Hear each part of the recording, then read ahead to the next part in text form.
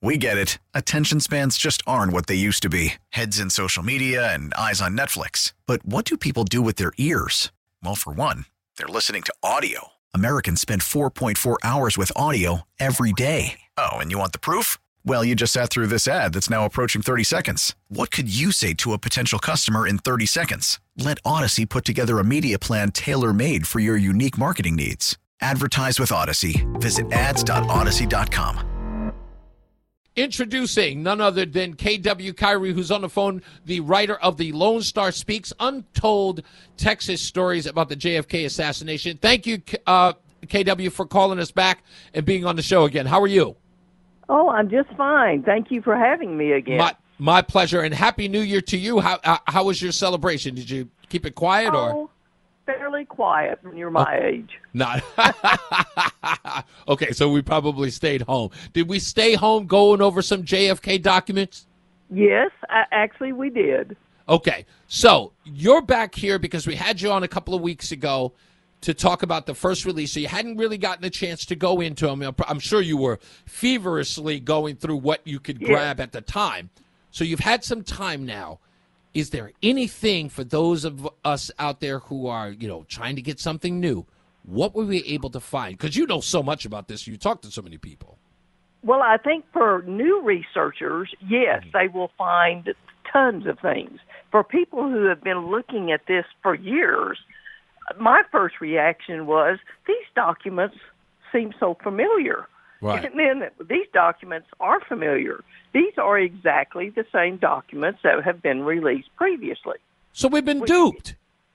Well, to a certain extent, yes, because they truly unredacted a few things. So far, it's been a few names. Sometimes it'll be something as innocuous as a CIA asset, which you could determine from the rest of the document anyway. I mean, that part of it was literally just a joke. The things that I think new researchers will find interesting is they will have read all of these research books. They will have come across names. They will have come across comments about the mafia worked with the CIA. Really? Until you read that in a document, and there is a document in there that mentions that a confidential informant had made them aware that two very well-known mafia members, Sam Giancana and Murray Humphreys, had donated $280,000 to the anti-Castro program that the government, of course, was running. All right, that tells you the mafia and the government were working hand in hand, just like researchers have been saying. Really? But it is a shock to see that in black and white, where there was a CIA document stating, yes, we know that we're getting money from the mafia, and we know supposedly what it's being used for. So it makes sense that it would be difficult to prosecute some of these people if you were taking money from them. Yeah, again, that to me, that's like shock and awe for me right now. So we're talking about, in essence, so help me understand this. So the mafia, Sam Giancana, is actually taking money, giving it to this anti-Castro movement. This money's going directly into the hands of the CIA? Well, the CIA is the one who was running that movement. Okay. So you have to assume that. Okay, so so in essence, because that's the part that I don't seem to understand. If the CIA is operating, you would assume, on taxpayer dollars, what do they need outside funding for? Is that to do things that the government wouldn't have to account for? It's unaccounted money. Right. You don't have to explain where it came from. That's correct. And then let's face it, there's no paper trail back to you. That's correct. Yeah, so you can use that stuff that the government's got to keep an accountability for every dollar that's spent on every operation. But if you're getting that financing from the mafia in this case, that's stuff that you could do in the darkness of night. Exactly. Wow, that's amazing. And how much money altogether? We're talking about a little more than $500 million? $280,000 back in the early 60s. Wow. I know, wonder that's amazing, isn't it? I know that. What do you think they were doing with that stuff? Well, the idea was to buy ammunition, to buy guns, to pay people to do the jobs that you wanted them to do that they weren't going to do out of patriotic fervor, all sorts of things. And then, that always leaves it open to what else is it used for? Assassinations, of course. Yeah. Wow. Now, with this whole thing, and I don't know whether or not we're going down that trail, but this is an anti-Castro operation. We've got a little more than, what'd you say, 200 and how much? 280,000 is what was written in the document. All right, so $280,000 is going to this anti-Castro movement. It's going to the hands of the CIA. This money is obviously spent to do a whole bunch of covert operations that they don't have to keep account for. But it doesn't make sense that this money would be used to go after the President of the United States. Or are you suggesting that's quite possible? Because I don't understand how that would be an anti-Castro movement to assassinate a president. Unless I'm missing something. The problem is once you donate money under the table, right? How can you ever be sure what it was used for? So imagine this. I've often wondered about this because my grandfather was a Dallas oil man. Okay. At the time, I do remember, even then, and later I've done enough research to know this is true, that people were so angry that Castro had not been the wonderful person they thought he was going to be, that he ended up being as bad as Batista, that they did want rid of him. Every good, loyal American was worried that Castro was connected to Khrushchev and that he was 90 miles away from the United States. Of course. And then later we find out with missiles. So I can imagine from hearing people talk that if the government or any organization they assumed was legit approached wealthy people and said exactly what they said to the mafia, probably, we need money to buy arms, to finance these guerrillas who are going to be we're going to be helping overthrow this man that we're also worried about. I can see wealthy people, oil men included, making donations to what they thought was a patriotic program. Now, imagine what you might think if you sit there and Castro keeps living and living and living, and the only person that's dead are the two Kennedys. You might want to stop and think, where did they spend my money, and how could I ever do anything about it? It's a very interesting point of view. Folks, if you're just joining us, we're on the phone with KW Zachary, author of the Lone Star Speaks Untold Texas Stories about the JFK assassination. She's gone over the new documents that were released by the Biden administration. And if you didn't hear, I guess the breaking news here is that the mafia, the likes of Sam Giancana, spent $280,000, gave $280,000 to the CIA, and what they used it for has not been determined yet, but that's still a bombshell to know about it because, again, it's the CIA. You're buying a hell of a lot of protection for 1960. If we're talking $1960, and that, I don't even know what the conversion rate or the what the rate of inflation would make that amount today. That's got to be at least $1 billion. Well, a Coke was 10 cents a bottle back then, and now Holy it's moly. $2. So imagine how much that would be today. Yeah, I mean, so that's an awful lot of protection from the federal government. So even if there was, at least they thought they were being protected. Now we know that with RFK as Attorney General, that's they correct. Didn't get the protection they thought they were going to be buying. Which is interesting because if I'm giving the CIA that kind of money and then I've got Robert coming after me, I'm calling up members of the CIA and I'm like, hey, call your boy, call your dogs off. That's right. Exactly. But again, the CIA can't let Robert Kennedy know that, they're all in the mix together. That's very likely, and it certainly couldn't say, look, we've taken so much money from these people, you've got to lay off of them after he's made a public outcry that he's going to take them down. That's so amazing. And you almost, I mean, you look at where we are today with people, having these conversations about, rogue government operatives, the deep state argument that we've been having over the past 4 or 5 years now. And then you learn something like this and like, what won't they do? I'm sorry.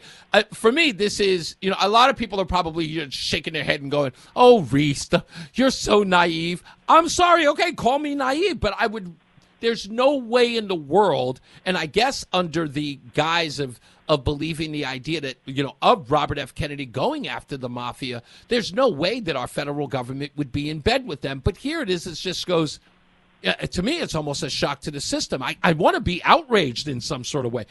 How did you feel when because this is personal to you.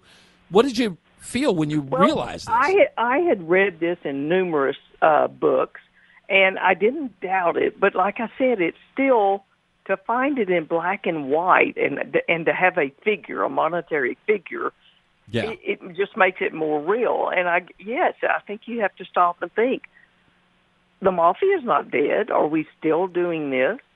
Wow. Then there was another document that verified what, researchers had known and suspected, that mentioned that the CIA wanted to recruit certain military personnel, soldiers, to work directly with the agency. And, of course, we know that the agency was doing more than spying, that they were assassinating leaders of other countries, things of this nature.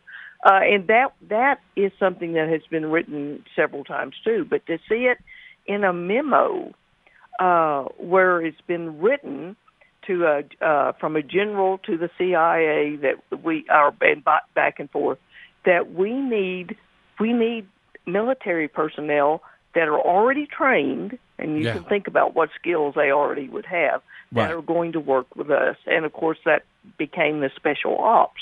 But once again, it's hard to imagine, now that the CIA has such a dirty name, it's hard to imagine that our own military was being ordered, because I'm not sure you would have had a choice if you were being ordered to work with CIA. And who's to say what you were to be ordered to do? The military are in a very vulnerable position. You take orders.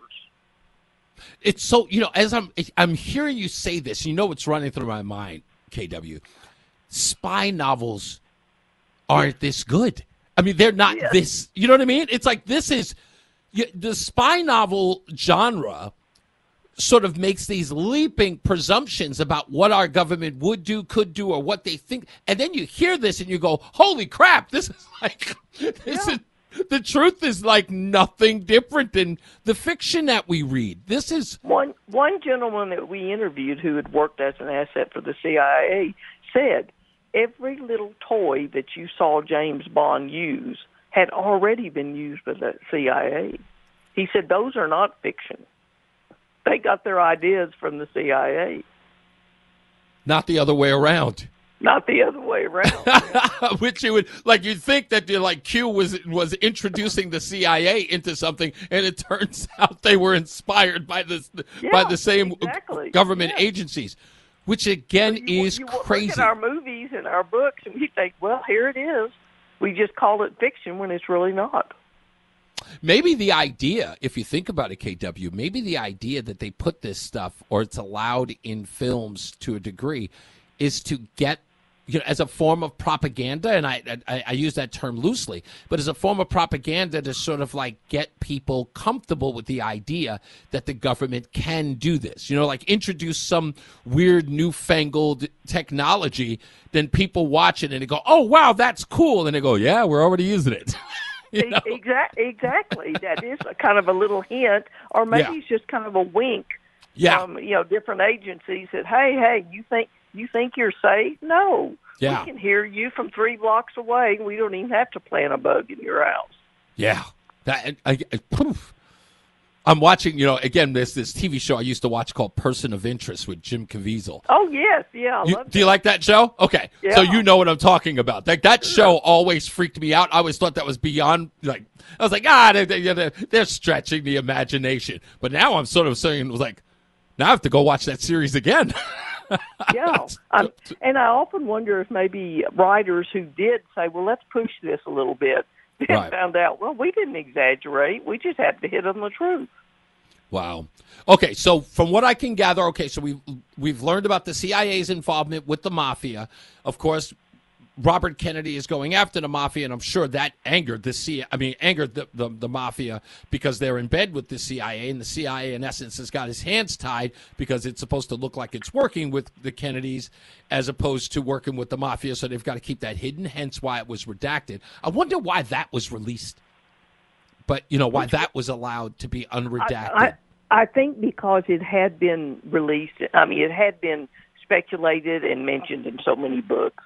At this point, it's a matter of, look, everyone knows the mafia worked with us. But you have to remember, too, we forget, the mafia got drafted, just like everyone else. The mafia volunteered at times, I assume, like everyone else for the military. Right. We think about the mafia as being this separate entity, but it had its fingers in all sorts of organizations. Right. Because they ran, they had a front that kept them appearing as just your typical business people. Right. So what worried me as much as anything is to think that we were using military-trained individuals with the CIA who very well could have been connected to the mafia. How would you know? Wow. All of this is I got to have you back. Will you come back on Wednesday when I host again? Sure. I'll be happy to. Please, I want to hear so much more. And all of this is just so great to hear from you because, again, not just an education, but just a revelation in so many ways, folks. Please pick up her book, K.W. Zachary's The Lone Star Speaks, The Untold Texas Stories about the JFK assassination. We'll have you back. Thank you again, K.W. Sure. Really Thank appreciate you coming in. Thank you. It. All right, we'll have her back again, folks. We get it. Attention spans just aren't what they used to be. Heads in social media and eyes on Netflix. But what do people do with their ears? Well, for one, they're listening to audio. Americans spend 4.4 hours with audio every day. Oh, and you want the proof? Well, you just sat through this ad that's now approaching 30 seconds. What could you say to a potential customer in 30 seconds? Let Odyssey put together a media plan tailor-made for your unique marketing needs. Advertise with Odyssey. Visit ads.odyssey.com.